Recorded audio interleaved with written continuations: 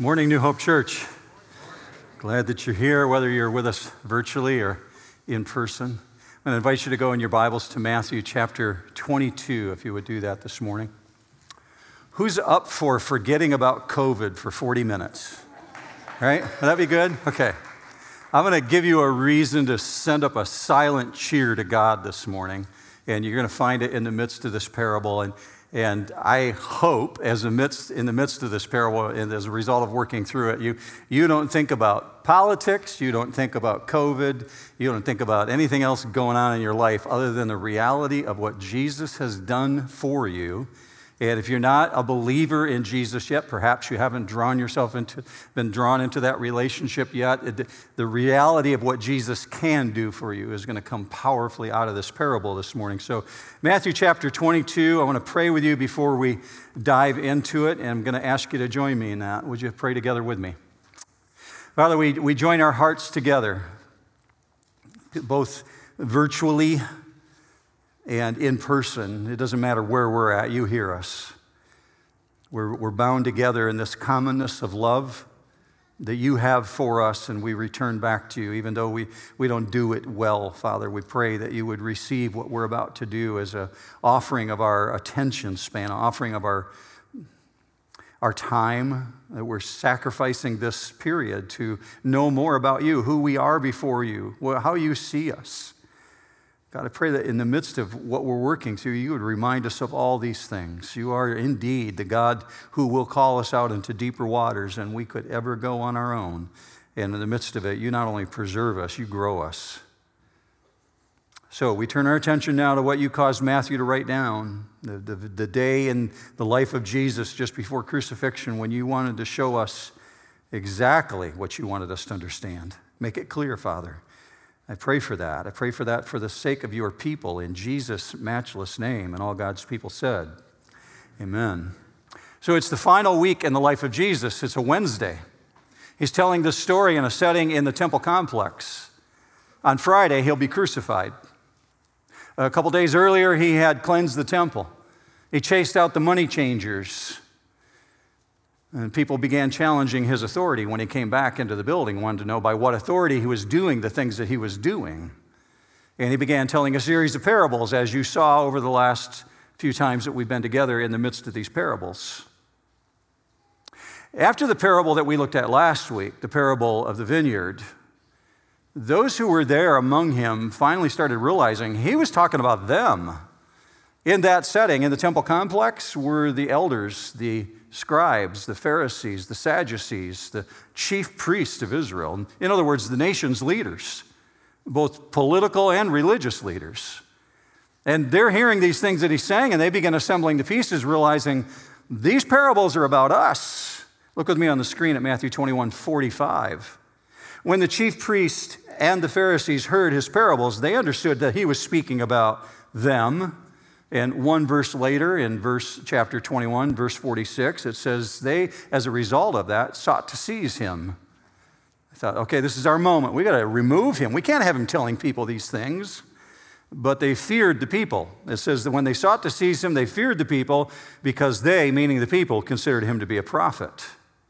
So it's clear the nation's leaders get it.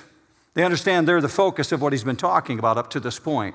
And they not only understand that he's been speaking about them, this one that we're about to look at this morning really pushes them over the edge. And if you allow your eyes in chapter 22 to drift down to verse 15, you see that they actually, as a result of what you're about to look at, decided we got to trap him. Somehow, we've got to trap him. And they began strategizing and laying a plan. They would be more than happy to take him out on Wednesday, the day that we're in. But that wasn't God's plan. They would like to remove him, but they fear the people, and so they can't do it. They'd like him to be gone before Passover. For 3 years now, Jesus has been bringing the gospel message of the kingdom of God to the nation of Israel. But at the very end, only a handful are loyal and are true to him. There's masses that receive him. The masses really, really like him. And make no mistake, by the power of his person and the overwhelming evidence of the miracles, They have been astoundingly impressed with who Jesus is. And the populace, they really want him to be their king. They would love it if he would lead the nation. But they want him as a king of their agenda, not God's agenda. So this widespread popularity causes Jesus to be very trendy. If it was modern day, our era, 2021, he'd be trending on Twitter. It'd be all over the place. It's a very trendy acceptance of him. But what you discover as you read through the stories is it's really superficial. Jesus knows that they're like the waves of the sea. They're driven back and forth, sloshing around with the wind. Therefore, as he continues to teach in the temple, it's not just the nation's leaders that he's speaking to. He's speaking also to the general population because they too are going back and forth. They come to the realization that he has no intention whatsoever of freeing them from Rome. And as they realize that, the applause begins to fade. Less enthusiastic. And by Friday, with the crucifixion, they don't want any part of him. Today, we speak of a cancel culture. We think it originated with our generation. It did not. These are the forerunners of the cancel culture. They want to cancel Jesus by Friday, and they intend to do anything they can to cancel him from their midst. And they quickly arrive at the opinion that he's not going down the same track that they're going down. That's the setting for Matthew chapter 22, and Jesus breaks out another parable. Here it goes, verse 1. Jesus spoke to them again in parables, saying, "The kingdom of heaven may be compared to a king who gave a wedding feast for his son." Now, because most of Israel, most of the Israelites living in the nation at that time believed that the kingdom of God was exclusively theirs, they understand that Jesus is speaking about them. We need to understand the way that it's being used by Jesus. If you're a listener in the first century and you're sitting in the temple complex and you hear him use the phrase kingdom of heaven or kingdom of God, they're one and the same, they believe exclusively that's the realm that belongs to them. They're the chosen people, so that's their place. So they immediately understand he's directing this parable to them. So let's bear down on this phrase that Jesus uses, kingdom of heaven. In Jesus' day, most understood the phrase kingdom of heaven as, like I said earlier, synonymous with the kingdom of God. We would use it today that way. It'd be interchangeable. Therefore, the phrase kingdom is representing God's sovereign rule. His sovereign rule over everything that God rules over his realm, that's what that's speaking of. But the kingdom is not restricted to any time era. It's not as though it was something specific to the ages past or something that's going to be in the age of the future. In a big picture way, this is the way I want you to understand the kingdom. We'll put it on the screen for you because there's a connection between reading and hearing something. Look at it this way. The kingdom of God is this, in a big picture. It's a continuing, ongoing sphere of all of God's rule. That's the big picture. That's the way they would have understood this. But below that, if you're going to dig subterranean a little bit, in the way that Jesus is using it here, it also represents the community of the redeemed of God. In other words, it's you. It applies to those who are loyal to God, those who are actually under the lordship of Jesus in a personal way. So that's why he begins talking about the kingdom of heaven. Look very closely with me at verse 2 again. You'll see it on the screen. The kingdom of heaven, this big sphere of God's rule, and those who are within it may be compared to a king who gave a wedding feast. Now, in the ancient world, a wedding feast is part and parcel to a wedding event. You couldn't just show up for the reception and go to the banquet and not go to the event itself. The two are combined. And we put a lot of work today into preparations for wedding. We spend a lot of money on weddings. But in this period of time, if you think that your wedding takes a lot of planning and takes a lot of money, understand this. A first century wedding commonly lasted an entire week. And I mean, you're feeding your guests for an entire week. You have people staying in your home for an entire week. That's just for the commoners. And if you were going to a commoner's wedding, you would expect to stay in the home of the father of the groom or the father of the bride, and they would do whatever they had to do to be very extravagant towards taking care of you. But this is a royal wedding that Jesus is talking about. And a royal wedding often lasted for multiple weeks. And instead of being invited into the home of the groom or the home of the bride, you were invited to stay in the palace. And there is a place where the king could provide whatever he wanted to. He could be as extravagant as he wanted to. So Jesus is describing here for them the most elaborate celebration imaginable, a king throwing a feast for all the invited guests. Verse 3, and he sent out his slaves to call those who had been invited to the wedding feast. Now here's something you don't expect. And they were unwilling to come. So the preparations are complete. And everyone who had been invited said no. They were summoned, but they said, we're not interested. Now, if you have your Bible open this morning, whether you're at home or here in person, you might want to circle that phrase, had been, because it's indicating very specifically these are people who had foreknowledge of this event. It's not as though it was sprung on them within 24 or 48 hours or even 96 hours. Weddings were prepared months and months and months in advance, especially royal weddings. So these people had been invited, past tense, they knew that it was coming. Yet Jesus says they're unwilling to come. So they already know about the event, and when you're invited to the king's wedding, it's expected you will attend. After all, who would dare to refuse the king? To be the guest at the king's ceremony, that's the highest level you could possibly hope to attain to. The people that would be there would be the people you'd want to be with, and when your invitation was delivered to you, gold encrusted, you'd be certainly holding it out to your social circle saying, look what I got in the mail today. I'm going to the king's wedding. That would be something you'd want to brag about. So it's not as though they didn't know about this and they were caught by surprise. But verse 3 says, you see this on the screen, just 5 words, they were unwilling to come. So to Jesus' listeners in the temple that day, they've just heard something that is absolutely unthinkable. This is ludicrous. Who would turn down the king? Who would dare do that? It's preposterous. But as unthinkable as that type of reaction is, that's precisely the point Jesus is driving at. It's the central part of the parable that he's telling here. Now, actually attending the wedding, that certainly would rise way above just receiving the invitation. Receiving the invitation is one thing. You could boast to your social circle saying, guess what I'm doing? But actually attending, that would mean the finest foods, the best meats, the best wines you could imagine, and being able to socialize with the who's who of society. It's the event of all events. And in an honor-shame culture, an invitation from your own king not only brought you honor, it brought you obligation. In an honor-shame society, you would never shame your king by saying, I'm not coming.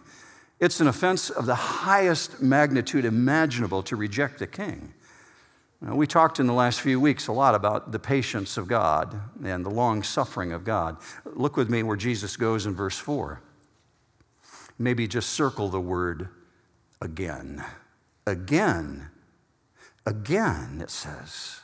Again, he sent out other slaves, saying, tell those who have been invited, behold, I have prepared my dinner, my oxen and my fattened livestock are all butchered, and everything is ready. Come to the wedding feast. Now, I don't know about you, but the response of the king is stunning. That he would exhibit that kind of patience. See, monarchs are not known for their humility, and they're certainly not known for their patience, especially after an insult like that. What does this king do? He sends out the invitation again, and he says, go back, tell them what's on the menu. Tell them about the work that I've gone to. The dinner is hot, the steam is rising from the table. You can hear the sizzling in the kitchen. It's ready for you. Remind the guest of all of our preparations. Now, I have friends who like to do cooking with a grill. My own son, who lives in South Carolina, Adam, loves to grill. I have friends here in the church who love to grill. I have friends who grill briskets. And I know those things take a long time. I mean, you don't just put it on and a half hour later eat. That's like a 24-hour process. I actually know individuals who will stay up all night long babysitting a piece of brisket on the grill. I don't know that I would give up sleep for a piece of meat, but I'm more than happy to eat it if you want to cook it for me, right? So that's a lot of dedication, but this king is saying, not only have we cooked it, we fattened our prize bull. Months in advance, they had to begin the preparations to get the cows ready and to get the ox ready and to get the sheep ready. Go tell them what's on the menu. We've done all this preparation. Tell them, come to the wedding feast now. And what we discover is this is nothing other than an intentional snubbing of the king, an intentional insult. When you see Jesus' next verse in verse 5, let me give you just a little thought here. We're going to do a little back and forth between the first century and our present day. Just watch what he says, verse 5. But they paid no attention and went on their way, one to his own farm, another to his business. And the rest seized his slaves and mistreated them and killed them. So we got two groups going on here. The first group is just completely disregarding the invitation. They have no interest in it whatsoever, except this time the refusal is even more crass. They just act like the messenger hasn't even spoken. There's no response. If you look in your notes this morning, you'll see one Greek word. It's going to come up on the screen for you. This one Greek word is the phrase that Jesus is using when he says they paid no attention. Amelio. And it means to make light of, to have no regard for whatsoever. What Jesus is doing is he's citing the typical shallow response of people who have no interest in the things of God. It's like, yeah, thanks, I got better things to do. I'm going to go to my farm, I'm going to take care of my business. And does not society find itself doing that very thing? They continue to do the things they would normally do, looking after their own interests, pursuing their own agenda, chasing after their farms, after their businesses. So preoccupied with a personal agenda that the king's invitation is completely ignored. Well, I don't care if you live in the first century or if you live in 2021. That's common to human nature. Willing to forfeit the king's presence in exchange for temporal, self-serving activities, as opposed to being with the king. Now, that's the first group. The second group is far worse. They're brutal towards the king's messengers. They're worse than the indifferent crowd. This is astounding arrogance here. They seize the king's messengers and kill them. Now, check this. Rather than worrying about offending the king, they're offended at the king's persistence. Please come, won't you come? Again and again, he invites them to come. If you've got contempt for the king's messengers, what you're really revealing is a contempt for the king. Let me see if I can put that in our day and age. In other words, if you've received rejection in your life for the things of Jesus, from people in your family, maybe your social circle or your job place, know this, it's not about you. It's about the king. It's not about you, it's about the king that you represent. The rejection is not about you personally. It's about the message that you bring. So killing his messengers is not just rebellion. It says in the most flagrant way possible, we want you dead, king. We want you out of our life. So let's zoom back in now into the first century. We've been talking about our world. Jesus puts this in context for us by saying in this parable, as it relates to the first century, specifically the kingdom of heaven here, as we understand it, the king is God. And the invitations have gone out to the nation of Israel. At this point in history, they've already received multiple invitations from God. Won't you come? Won't you be part of this? But because it comes through Jesus, they don't want any part of it. And the messengers that have been sent to them throughout time have been the prophets and the teachers and those individuals who bring the message, and they've killed them. Let's zoom back out for just a little more perspective. The indifferent guest are those who are interested in the things here and now. They have no particular interest in the things of God. Not necessarily antagonistic against God, but just simply no time for God. But the second group, that group that's hostile to the message, well, throughout time, we've been told throughout the Bible, throughout history, those who are most aggressive against the truth are the sons of darkness. And Jesus said, just hang on, because in the last days, it's going to get a lot worse. Those individuals will hunt down those who are loyal to God, the messengers, and they will execute them. So let's zoom back in now to the first century for context. What's the point of the two callings? Why did he send out the double invitations?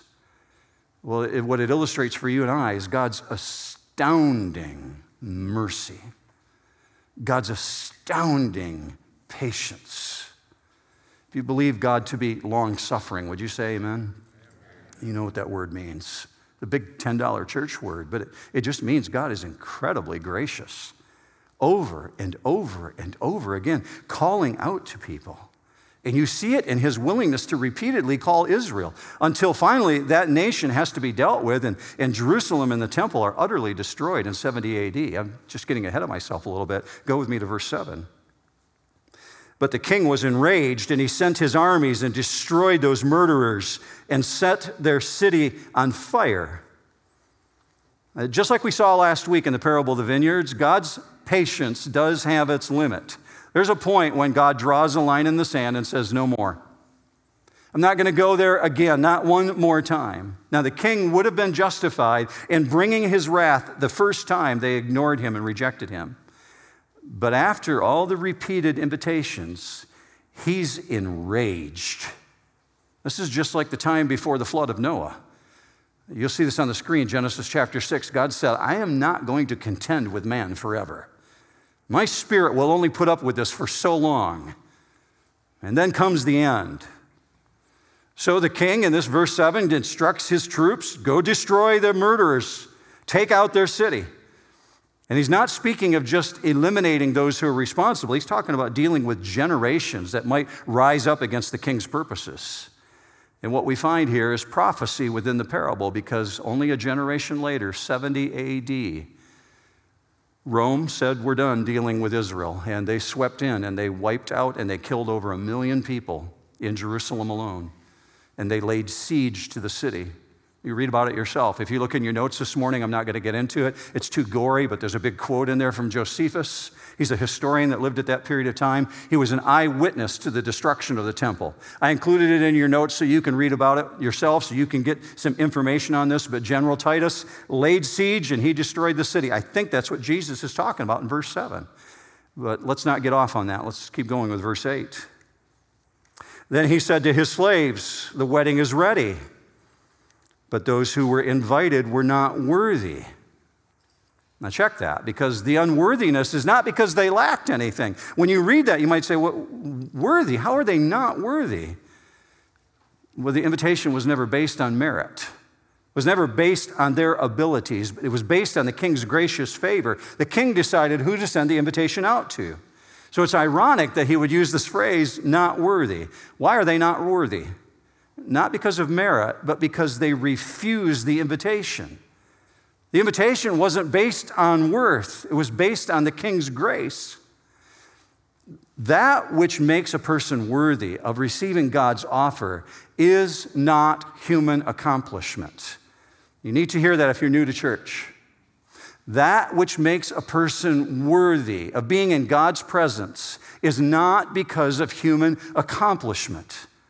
It's because of simply saying yes to the invitation. Do you need to hear that again? That which makes a person worthy of receiving God's offer is not human accomplishment. It's simply saying yes to the invitation.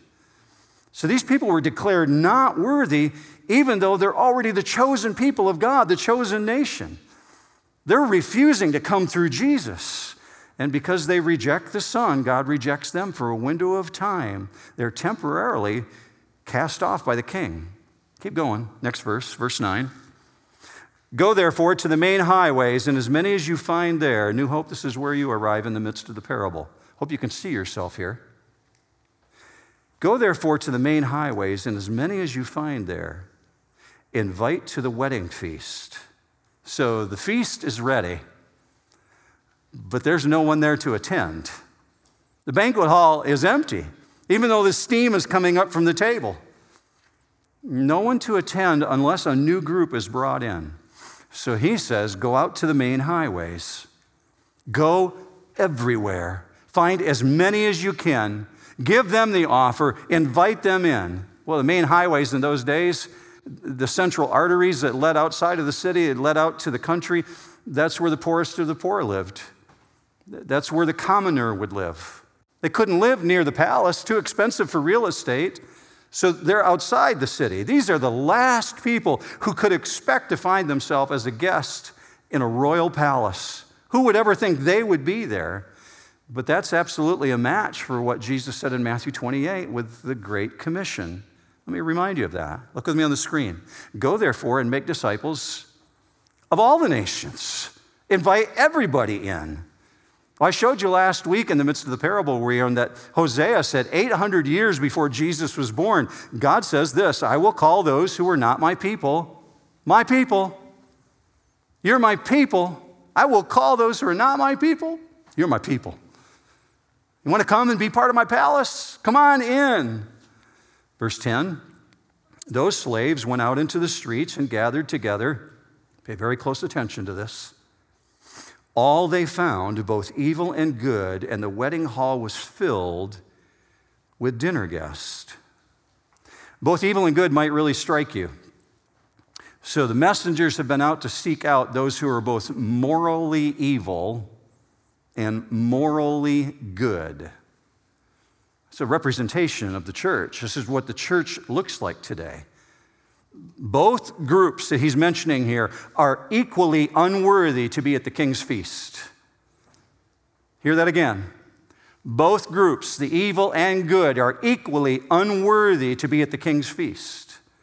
So you've got on one side those whose lives are a cesspool of mistakes from the past, and you've got those who are part of a respectable part in the community, and both are equally unworthy to be at the king's table. See, the original guest list had not been assembled because those individuals were superior, and neither are the new guests. Here's the context of what Jesus is talking about.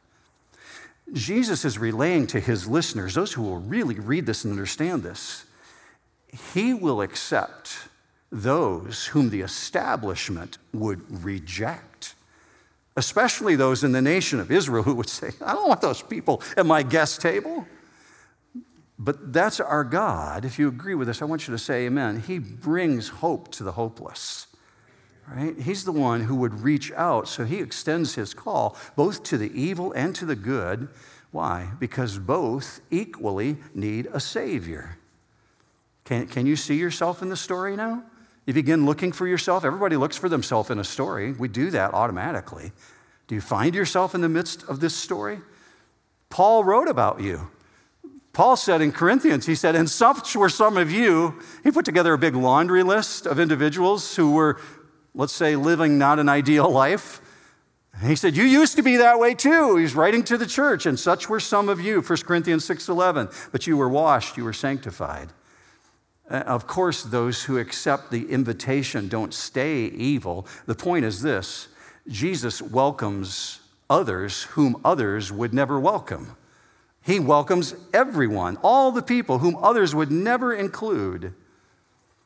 So this is coming into the end of this parable now, and we need to ask ourselves a question about this worthiness issue. What does it take to be worthy? How can I be worthy to go into the king's presence? Well, the same thing that made a person worthy in the first century is the same thing that's true today. There first has to be a willingness to hear the invitation. And once you hear the invitation, you've got to be willing to receive the invitation. And once you receive the invitation, you've got to be willing to act on the invitation by putting faith in Jesus in this case. Thereby, a person receives the righteousness of God. Hebrews goes on to say, without that, no one's going to see the kingdom of God. Without that righteousness, Now, let me clarify for you what you've just heard. If you're a believer in Jesus Christ this morning, if you're a follower of the King of Kings, everyone who accepts God's invitation through Jesus will be a dinner guest at his eternal banquet, right? That trumps COVID. That goes over the top of all political issues. That eradicates anything that's gone on cruddy in your life in the last 5 years or will go on in the next year. One day you get to sit at the eternal banquet table of the King of Kings because of Jesus. Now, that parable could end right there, and we could pick up our car keys and leave, and you could turn off your TV at home and say, okay, I'm reminded again, I get to go to a banquet one day. Yay me! But we'd be missing a completely critical component. And Jesus wants us to not miss it, so he ends this way, verse 11. But when the king came in to look over the dinner guest, he saw a man there who was not dressed in wedding clothes. And he said to him, "Friend, how did you come in here without wedding clothes?" And the man was speechless. And to be honest with you, church, there is an undeniable tension that arrives at this point in the story, and you have to acknowledge it. What Jesus conveys is absolutely shocking for people who are not necessarily part of a church world or didn't grow up in church, because this presents an aspect that's unknown to many people. I dare say most of the population of planet Earth. Check what's going on. The king arrives. He comes into the banquet hall. He's going to make his presence known. He walks before his guest. He's moving from table to table. Thanks for coming. Glad you're here. Goes to this individual and finds someone who's not dressed appropriately. Now, mind you, the king has made zero restrictions on who's invited. He instructed his servants to go out to the entire region, invite anyone who would want to respond. Now, if a king brings in people off the street, all sorts of people into the palace, it's very probable that he's going to have to make wedding clothes available to them because they're coming in off the street. And if you've been taken off the streets, you likely have no appropriate clothing for that occasion. How many times I've stood at home in my own closet with my wife saying to me, "I have nothing to wear." And I'm looking at a closet full of clothing. Sorry to call you out, honey. And yet what she really means is, for the occasion we're going to, she doesn't feel she has appropriate clothing. This is what's being described here. We got somebody going to a grand festival, and they need the appropriate clothing. So if you've been taken off the streets, it's likely that you have no appropriate clothing for that occasion. And check this, that the other guests are there and they are accepted by the king means the king had to clothe them. They're dressed appropriately. They've got on what they need to have on. But here we have a person who has decided he doesn't need what the king provides. This is not a wedding crasher. It's not somebody just looking for free food and for good drink. It's not a party crasher. He was invited just like everybody else. He came invited, but he's not only improperly dressed, he stands out like a sore thumb. Everybody else fits the appropriate environment for where they're at, but he's in stark contrast to all the other dinner guests, so the king can go right up to him and said, "What are you doing here?" So this one is fully accountable, and the king is incredibly patient with him, and he gives him opportunity to justify himself by saying, "Friend, how did you happen to be here? You don't have the appropriate clothing on." Now, if you are before the King of all kings and you have good reason to be there, this is your chance to defend that reason. You better mention it now. But he says he's speechless. He's not even trying for some feeble excuse. As I study last days things and I see that there's a great white throne in Revelation 20, I think Jesus is describing that very setting where individuals will stand before the King of the Kings on the great white throne, and people will be without excuse. You have no way to defend yourself before that king. To this point, this one standing before the king has presumed something. He's made an assumption. And his assumption is that he can come into the king on his own terms. So what we have here is a very proud individual. And he has arrogantly said, I don't need what you have. I'm good. I've got what I need. I'm all set. So he came believing that he could be there, dressed in his own clothing, not the clothing that the king provides. What's the clothing that the king has provided for you this morning? We're told that you have been dressed because of Jesus in a robe of righteousness. That when God sees you, if you're in Jesus, he sees that righteousness. That same robe that will cover you when you stand before the king. And it was given to you not of your own works, but because of what Jesus did, not works of righteousness which we have done. You've got to have a robe of righteousness on. And without that clothing of God's, no one can be in the kingdom of God. Finish the story out, verse 13. Then the king said to the servants, bind him hand and foot and throw him into the outer darkness. In that place there will be weeping and gnashing of teeth. One of the most misunderstood verses in all of the Bible, verse 14. For many are called, but few are chosen. It's a powerful, powerful image. I hope you find it sobering. Because without that robe that you just celebrated over, that you believe that you have on you because you're in Jesus, without that reality for which you would praise Jesus, you'd be just like this man, this one with no excuse, who is undressed and stark naked before the King of Kings without an excuse, and is permanently expelled with no chance of returning. That's why Jesus went on to the degree of saying, bind him hand and foot. He's not getting back in. Have you noticed that Jesus does not ask his listeners at this point to make any comment whatsoever? What would they say? Up till now, when he tells parables, he invites feedback. He asks people to fill in the blanks. He asks questions of them. Not here. He's dealing with eternal judgment. And he's not looking for their input.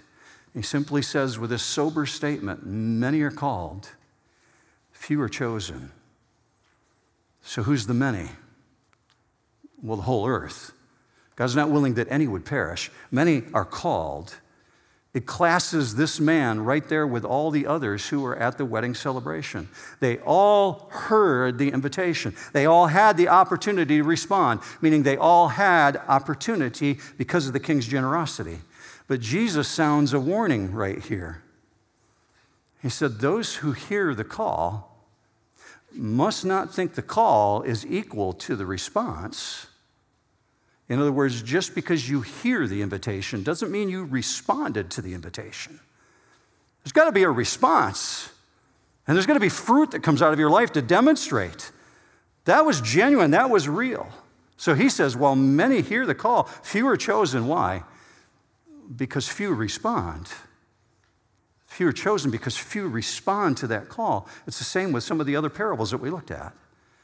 So the king's invitation has gone out to the many, and as many as would respond, they could be there, all of the earth.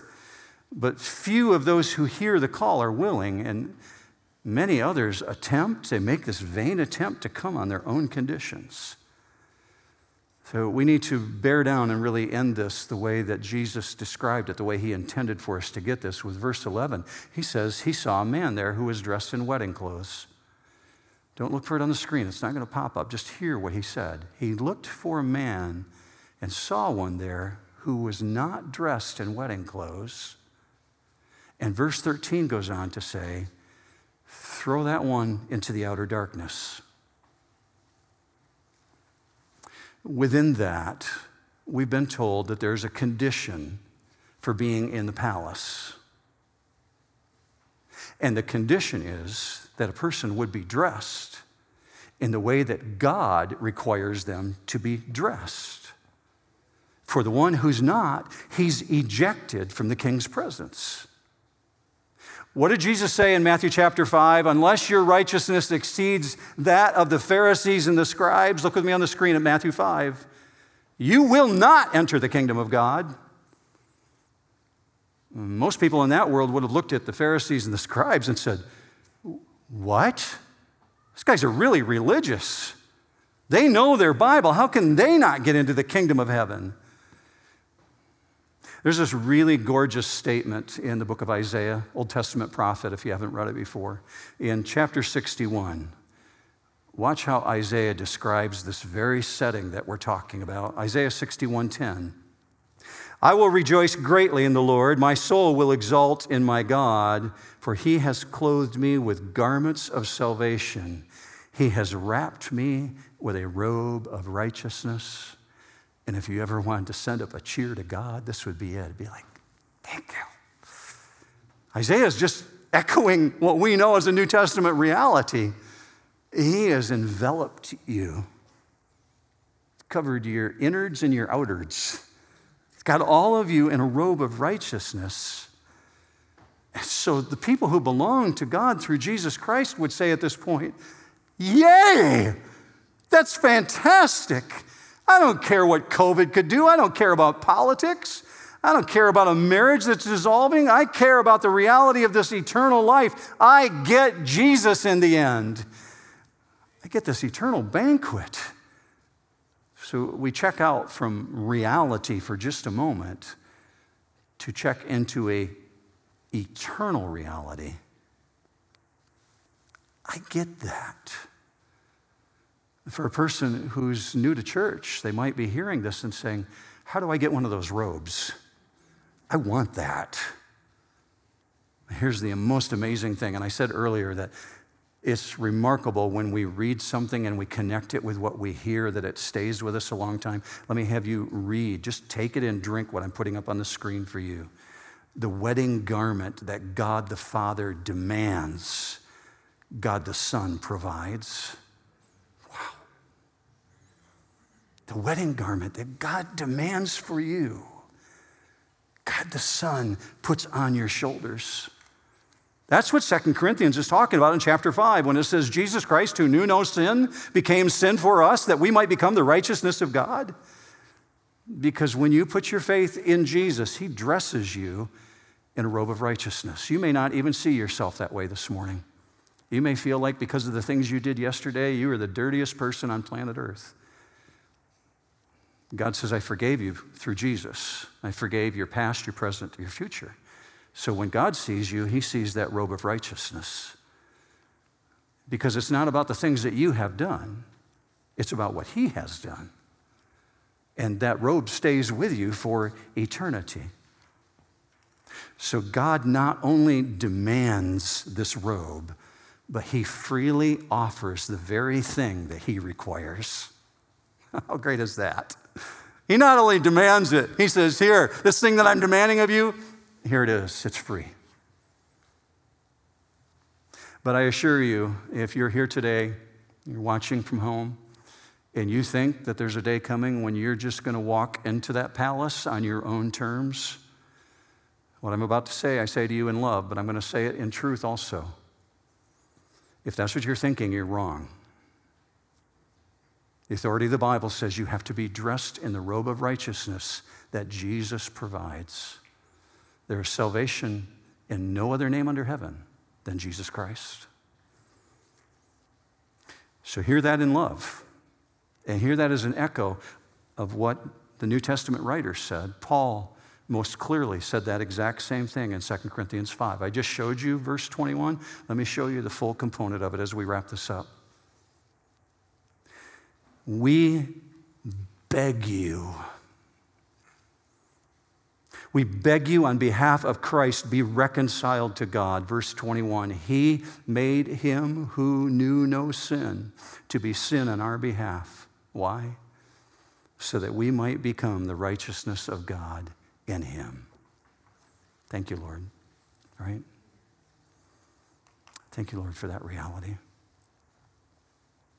If you personally need to know more about that, how do I get that robe? I'm here after the service. I'd be honored to talk with you. Explain that more fully to you, how Jesus died to wipe away your sins so that you can step into eternity one day. Don't hesitate to come and talk with me. Or any other one of the pastors that are here on staff. We'd be honored to talk with you about these things. But if you're a believer in Jesus already this morning, and you've already got that robe of righteousness on you, you should walk out of here with a new skip in your step. A little more bounce. I get that. That robe is on me because of Jesus. Thank you, Father. Let's pray. Lord God, I thank you for every single soul who is dialed into this, every single soul virtually and in person who are bound together in the Spirit. We're told that we're bound together in the commonness of love. And that love that emanates from you is what binds us together. And so we can collectively praise you and thank you, especially in the ways that we get to do it through song with the worship services here. But Father, we can thank you internally right now, and we're just doing that. We're thanking you that we get to wear a robe. And it's not a robe that we earned. We thank you that you're putting that robe on us. You placed it, not because of what we did, not because of what we earned, but because of what Jesus did for that, so for us. And so for that reason, we praise you and thank you. Thank you, God the Father, for sending God the Son. Thank you that although our righteousness is as filthy rags, you put on us a pristine robe of righteousness. Father, I pray that those who belong to you, the saints of this church, who already know that they belong to you, that you would encourage them. You've equipped us. Send us out now with your encouragement, with your blessing. And God, for those who might not know you yet, I pray that you would wrap them with your loving arms, with the power of the Holy Spirit, and continue to draw individuals to yourself. Do that, God, through the power of the Holy Spirit. We plead for that. In Jesus' majestic name. And all God's people said, amen. Have a great week, New Hope.